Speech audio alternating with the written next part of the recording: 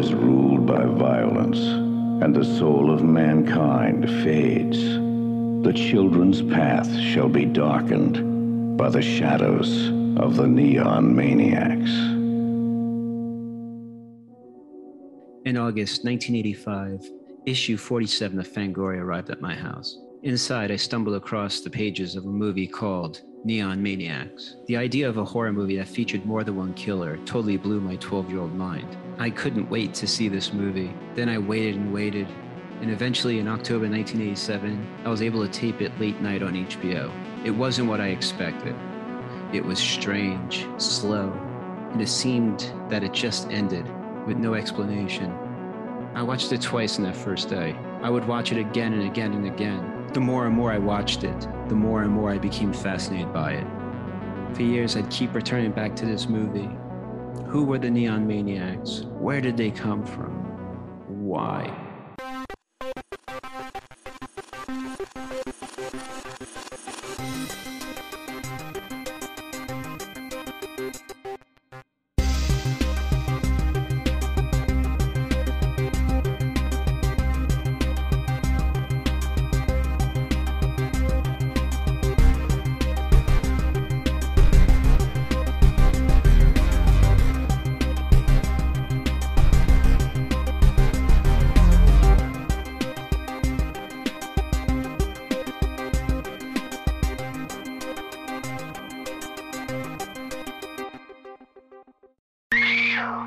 Let me ruin your evening, the stranger said to me.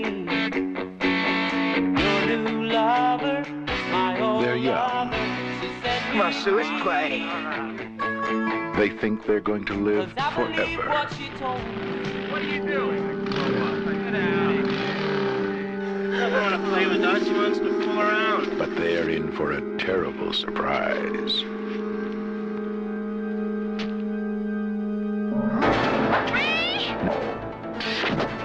There are 12 new reasons Over here!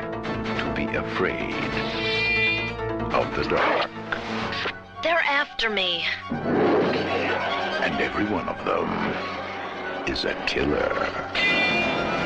Introducing, in diabolical order, Axe, Hangman, Doc, Biker,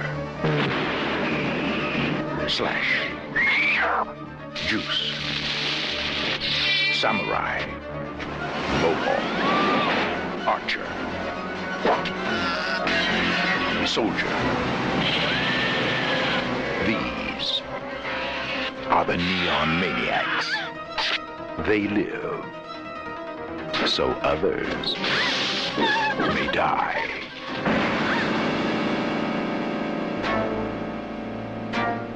Neon Maniacs.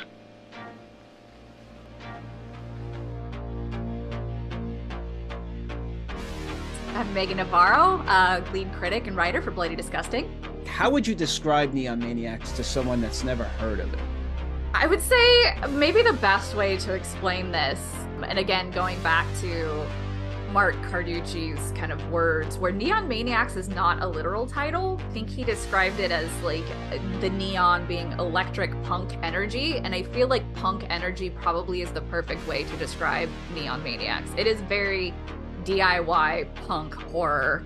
Does it all make sense? No. But is it somehow infectious and endearing anyway, despite it being a little bit messy? Yes. My name is Brad Henderson. I was, probably 10 or 11 when I first saw it. And, it was something, I was so kind of enamored by it because I felt like it was like a sequel of a movie that was taking all these characters from other movies, all these Soldier, Doc, they all had their own slasher movies and monsters that they were in, and this was the Expendables of horror, some shit. And so I was just kind of blown away by how many killers there are. I'm just used to watching slasher films where there's one killer or there's a few monsters or something, but there's 12 of these things. My name is Patrick Bromley. It just felt like a movie that I had never quite seen before. This oddball film with cool creatures and cool music and this implied sort of universe and backstory that's never really spelled out. It introduces its own sort of iconography right off the bat, where you're looking at all these cool monsters and you're like, I feel like I've seen these before, but they're also totally original. Jim Branscombe, Cinematic Boy. I think the thing that I love about this the most is it's just a fucking mystery of like, how can a movie that's made like shot in Los Angeles, 80s kind of, big effects movie, just like be a ghost town?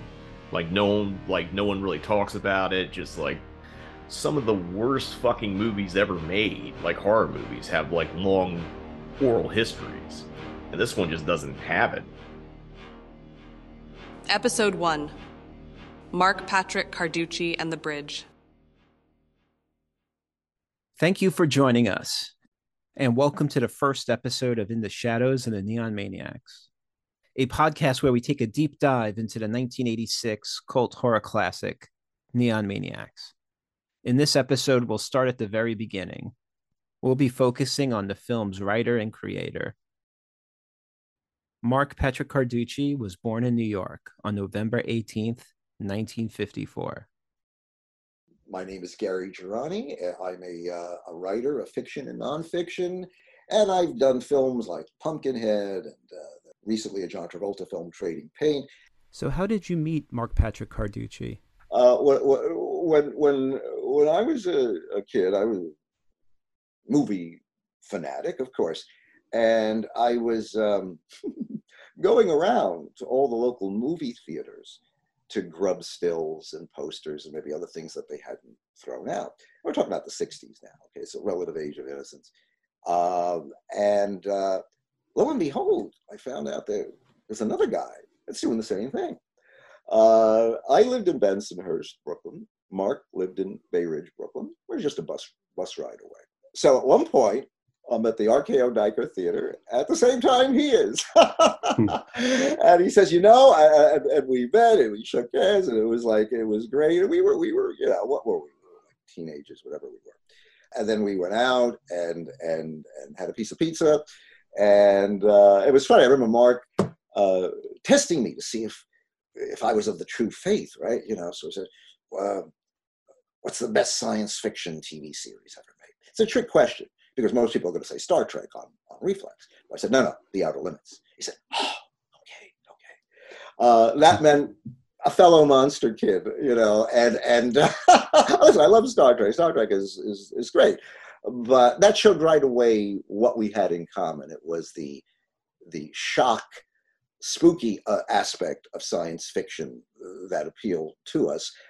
Even though we might like Sense of Wonder, Man's Final Frontier, it was a oogie boogie monster coming at you that kind of appealed more to us. So we were definitely cut from the same cloth. Well, my name is Jim Ruland. I'm a writer in San Diego, and my connection to Neon Maniacs is personal. My cousin, Mark Patrick Carducci, wrote the film. My cousin wrote for Cinema Fantastique, and some of those assignments would take him onto the set of films. He was able to interview a number of leading directors of the day, from Martin Scorsese to Brian De Palma and Walter Hill, and was on the set during the shoot for The Warriors. And it's in his interview that he happened to be there on the day where they shot that famous Warriors come out to play. Warriors come out to play. Warriors come out to play. Warriors come out. All that was not in the script and was completely improvised, and Mark just happened to be there and watch it all unfold as the hearse rolled down the street. Sometimes, like when I'm watching an older film in particular, you think about all the people who are maybe in the film who are no longer with us, but also the people who are behind the scenes and aren't there anymore. It's kind of a odd feeling to watch that movie and know that Mark was there. Mark was pretty clear in that interview that he wanted to write about a gang of monsters. Carducci originally explained his intention of the film. I wanted to do a horror film that was also an action movie. I wanted to do one that had set pieces, very long action set pieces, which opened real big, and then the movie actually slows down for maybe 15 minutes while we develop the characters, and then do set piece after set piece. So they get linked by minimal connective tissue. Everybody wants something that's really relentless. I was inspired somewhat by The Warriors. Neon Maniacs is a supernatural gang film. That's really what it was. It was an East Coast Warriors horror movie. These are the armies of the night. Can you dig it? Can you dig it?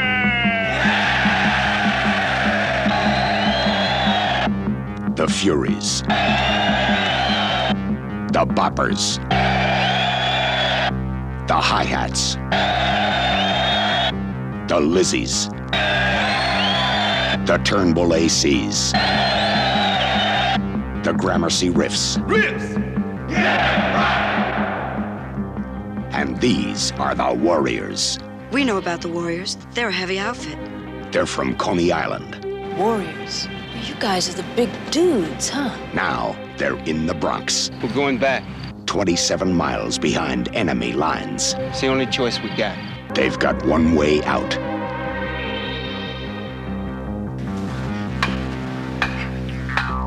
They've got one chance. They've got one night. The Warriors.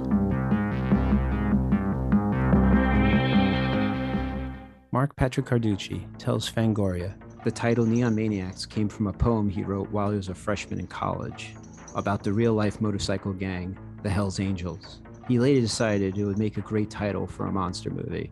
Seeing that Mark was interested in the Hells Angels, I wonder if this is where his fascination with gangs came from.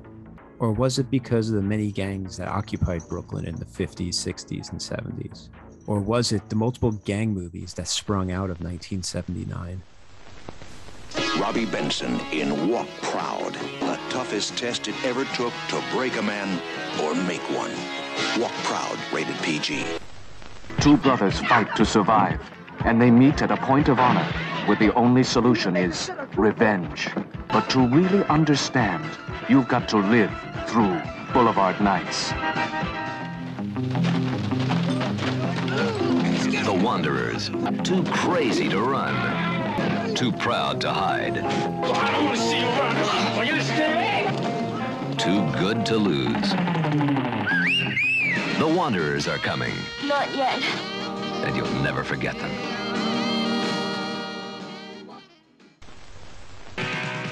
Time is running out.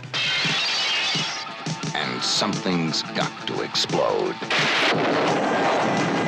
They've got guns!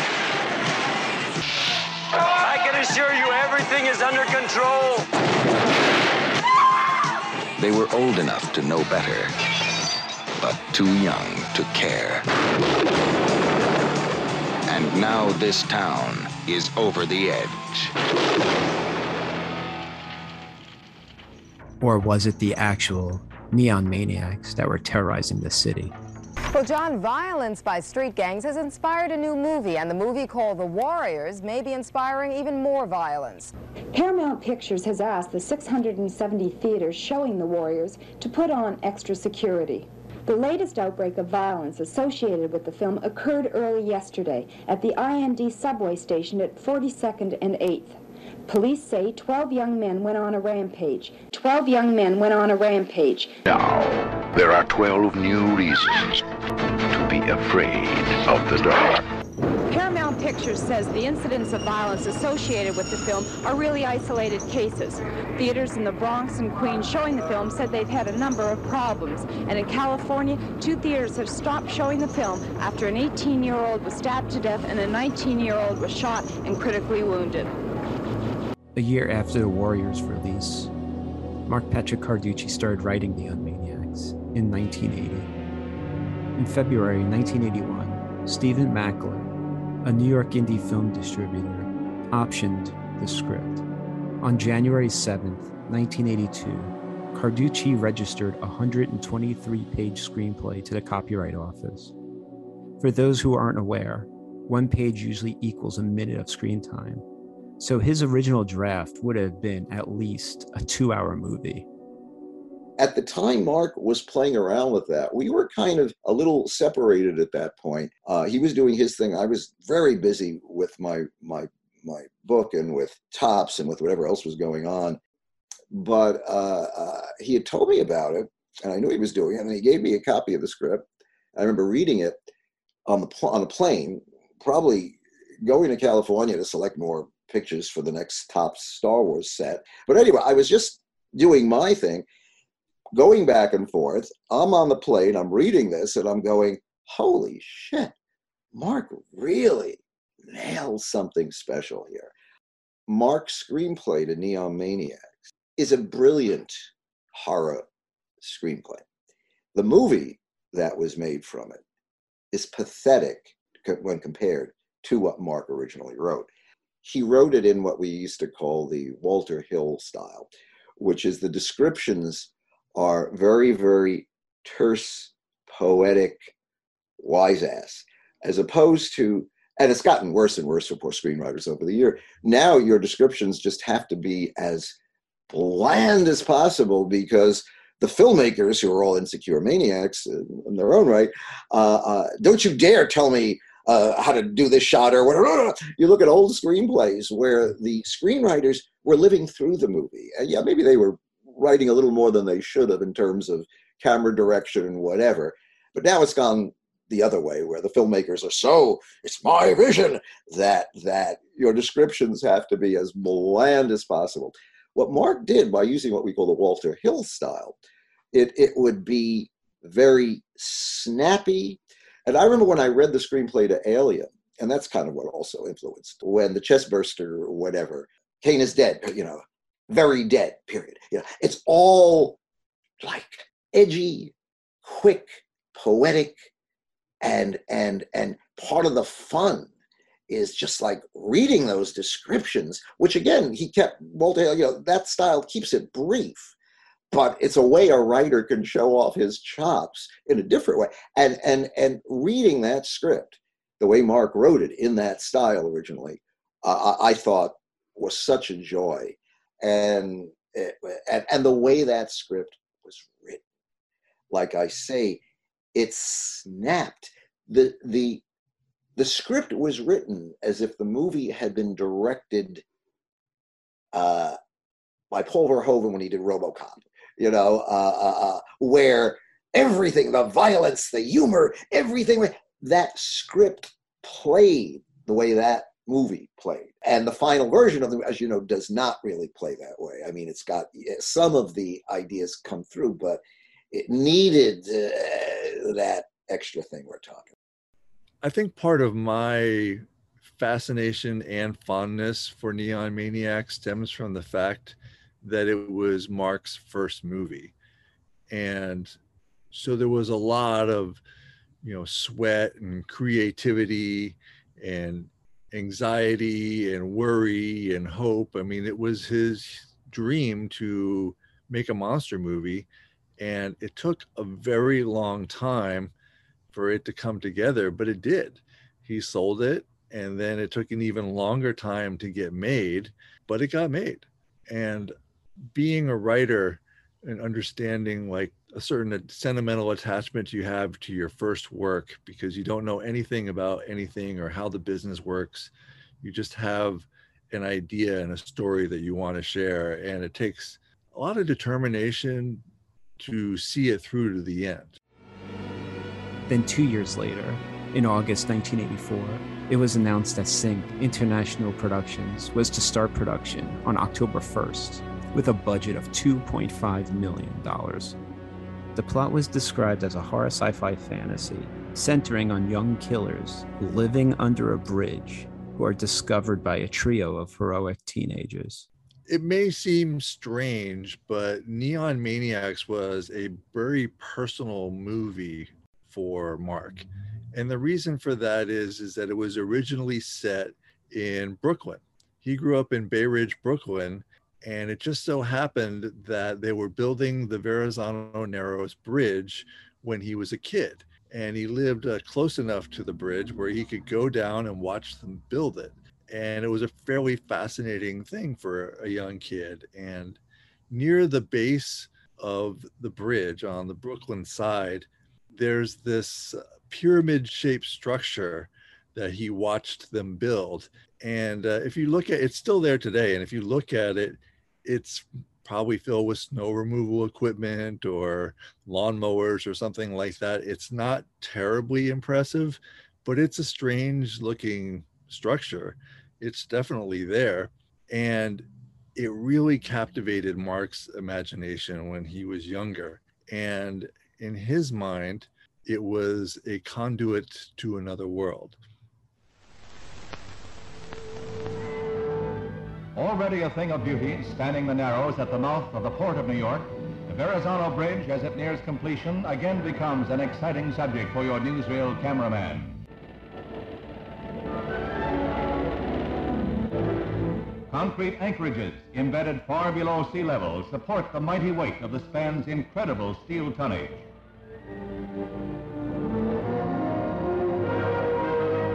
The longest suspension bridge in the world, about to take its place as a new world wonder. Now, keep in mind, okay, totally important to this film, which probably killed it right off the bat. This movie is about Brooklyn. This movie is Saturday Night Fever too. This movie was all about those flavors. It was originally the Verrazano Bridge, and Mark Carducci and I would spend hours walking up and down Shore Road, passing that exact place where we knew all these guys that worked, fell in there and were covered over with cement, are entombed in the Verrazano Bridge. Now, Travolta talks a little bit about this in Saturday Night Fever when he's sitting there with his girlfriend, and they're talking about the making of the Verrazano Bridge. You know all about the bridge, don't you? That's right. I know everything about the bridge. You know what else? They got a guy buried in the cement. Yeah. Know how it happened? Well, they was working on it apparently at the time, and I guess they were pouring the cement, and he slipped off, on the upper part of the bridge, and fell in. Oh, fuck. What a way to go. So everything about Neon Maniacs, when that card comes up and it says Brooklyn, even the Maniacs, the whole flavor of the piece should have been Brooklyn. We lost so much when it was transferred over to the West Coast, and San Fran is not Brooklyn. It's got a whole different persona, and it could never be as its destiny really should have been a film shot in Brooklyn, the Verrazano Bridge, and being done by, like I say, one of these hip directors who understood how to do it. That would have been Neon Maniac. It never be the same. Never be the same in California. And we knew that, but this is showbiz. The fact that your movie was getting made at all, it's so funny because Mark didn't even know, like at first he's saying, oh, you'll be the last virgin in Frisco. So they don't call it Frisco anymore. It's San Fran if you're young and hip. Frisco, it's like you're in an old Edward G. Robinson movie or something. So we were, it's funny because that was like all these little things, right? Whereas with Brooklyn, we grew up in Brooklyn. We knew the nuances. The way Saturday Night Fever was Brooklyn, Neon Maniacs was Brooklyn.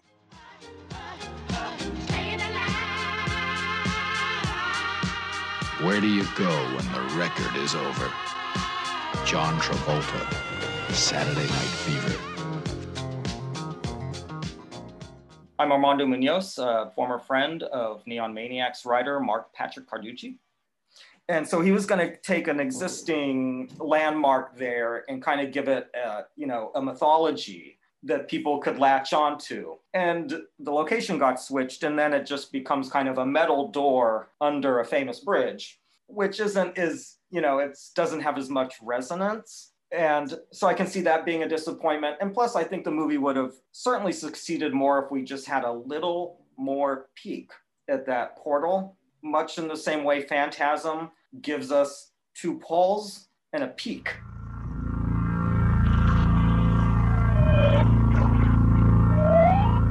And just that you see a little something, or you get that little bit of added mythology, and suddenly there's this whole other world out there.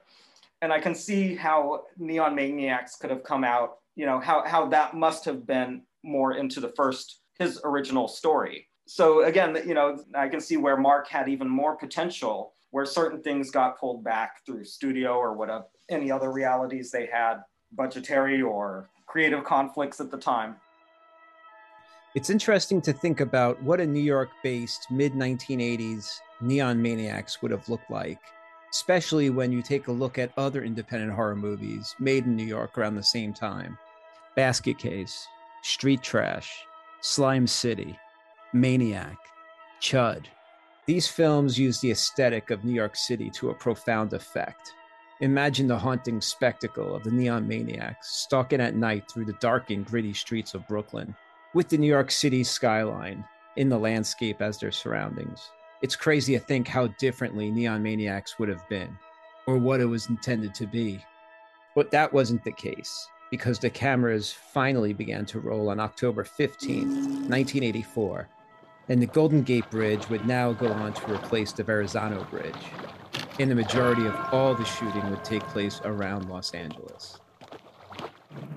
Well, it's a pleasure. My name is Catherine Balin, and I was the production designer on Neon Maniacs, even though they only gave me an art director credit, but I was the only one, so therefore I was the production designer. In the film, towards the beginning, there is a feature, a set that keeps coming back throughout the film, and I guess take a certain symbolic place in the movie, and it's those doors. There's always those doors that open onto we don't know what. And actually that's more or less what ends the film. It is what begins the film and it is what ends the film. In the story, it appears that there are doors that are below the bridge, the Bay Bridge, I guess, and that's where the maniacs are hiding. In fact, we shot below the Hollywood Reservoir. There's I don't know if you know it, there's a beautiful lake in Hollywood, and there's a bridge that crosses the lake, it's a reservoir, and there's a sort of a bridge that crosses, and at the bottom of the bridge, it's a sort of a wilderness. You've got some big arch, and it was probably something built around the 30s, so it's pretty beautiful, big stone arches. And the director told me, okay, there's those arches, a little greenery, a little path in the grass, and this is going to be our doors. So of course there is no doors, and so I designed the doors, and we had them built in a building company, and we received them because again we have such a low budget. We painted them. They were in wood.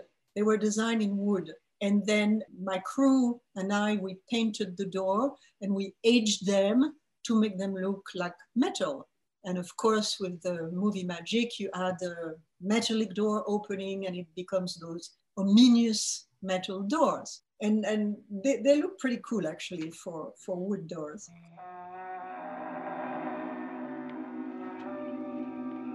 My name is Nat Bocking, and I was the assistant art director on Neon Maniacs. Yes, I worked on the first LA part because I know that other parts were done elsewhere. I knew that I think there were like establishing shots done in San Francisco or something because we were supposed to be under the Golden Gate Bridge. But I think, and I haven't seen the movie to confirm this, but I have some recollection that we were down at the LA River and, which was supposed to be under the bridge. So, but I can't remember what that was. But it was a standard Hollywood thing. I mean, I've done that on many other movies. I did a movie called Maniac Cop, which is almost as famous as Neon Maniacs. And we shot it all in LA, but all the establishing shots are done in New York. So they went out to New York with a handheld camera and did guerrilla filming of the St. Patrick's Day parade. And then we recreated the parade in LA with extras and everything. And the two were cut together, and it's pretty obvious. But, you know, I know we're talking about Neon Maniacs, but it's that was the sort of thing that was happening. You know, I knew they were establishing shots of things that were going to be cut into what we were doing. That wraps up today's episode. Thank you for listening to the first episode of In the Shadows of the Neon Maniacs. The music track you are hearing now is provided by Remix Sample. The title of this track is titled Cyberpunk Blues. You can find a link to the song in our show notes. The show is written, produced, and edited by your host, Steven Scarlatta. Our podcast's opening and closing theme music is by Shane McKinney. If you enjoyed today's episode, please subscribe, rate, and share this podcast so we can reach more horror fans like yourselves.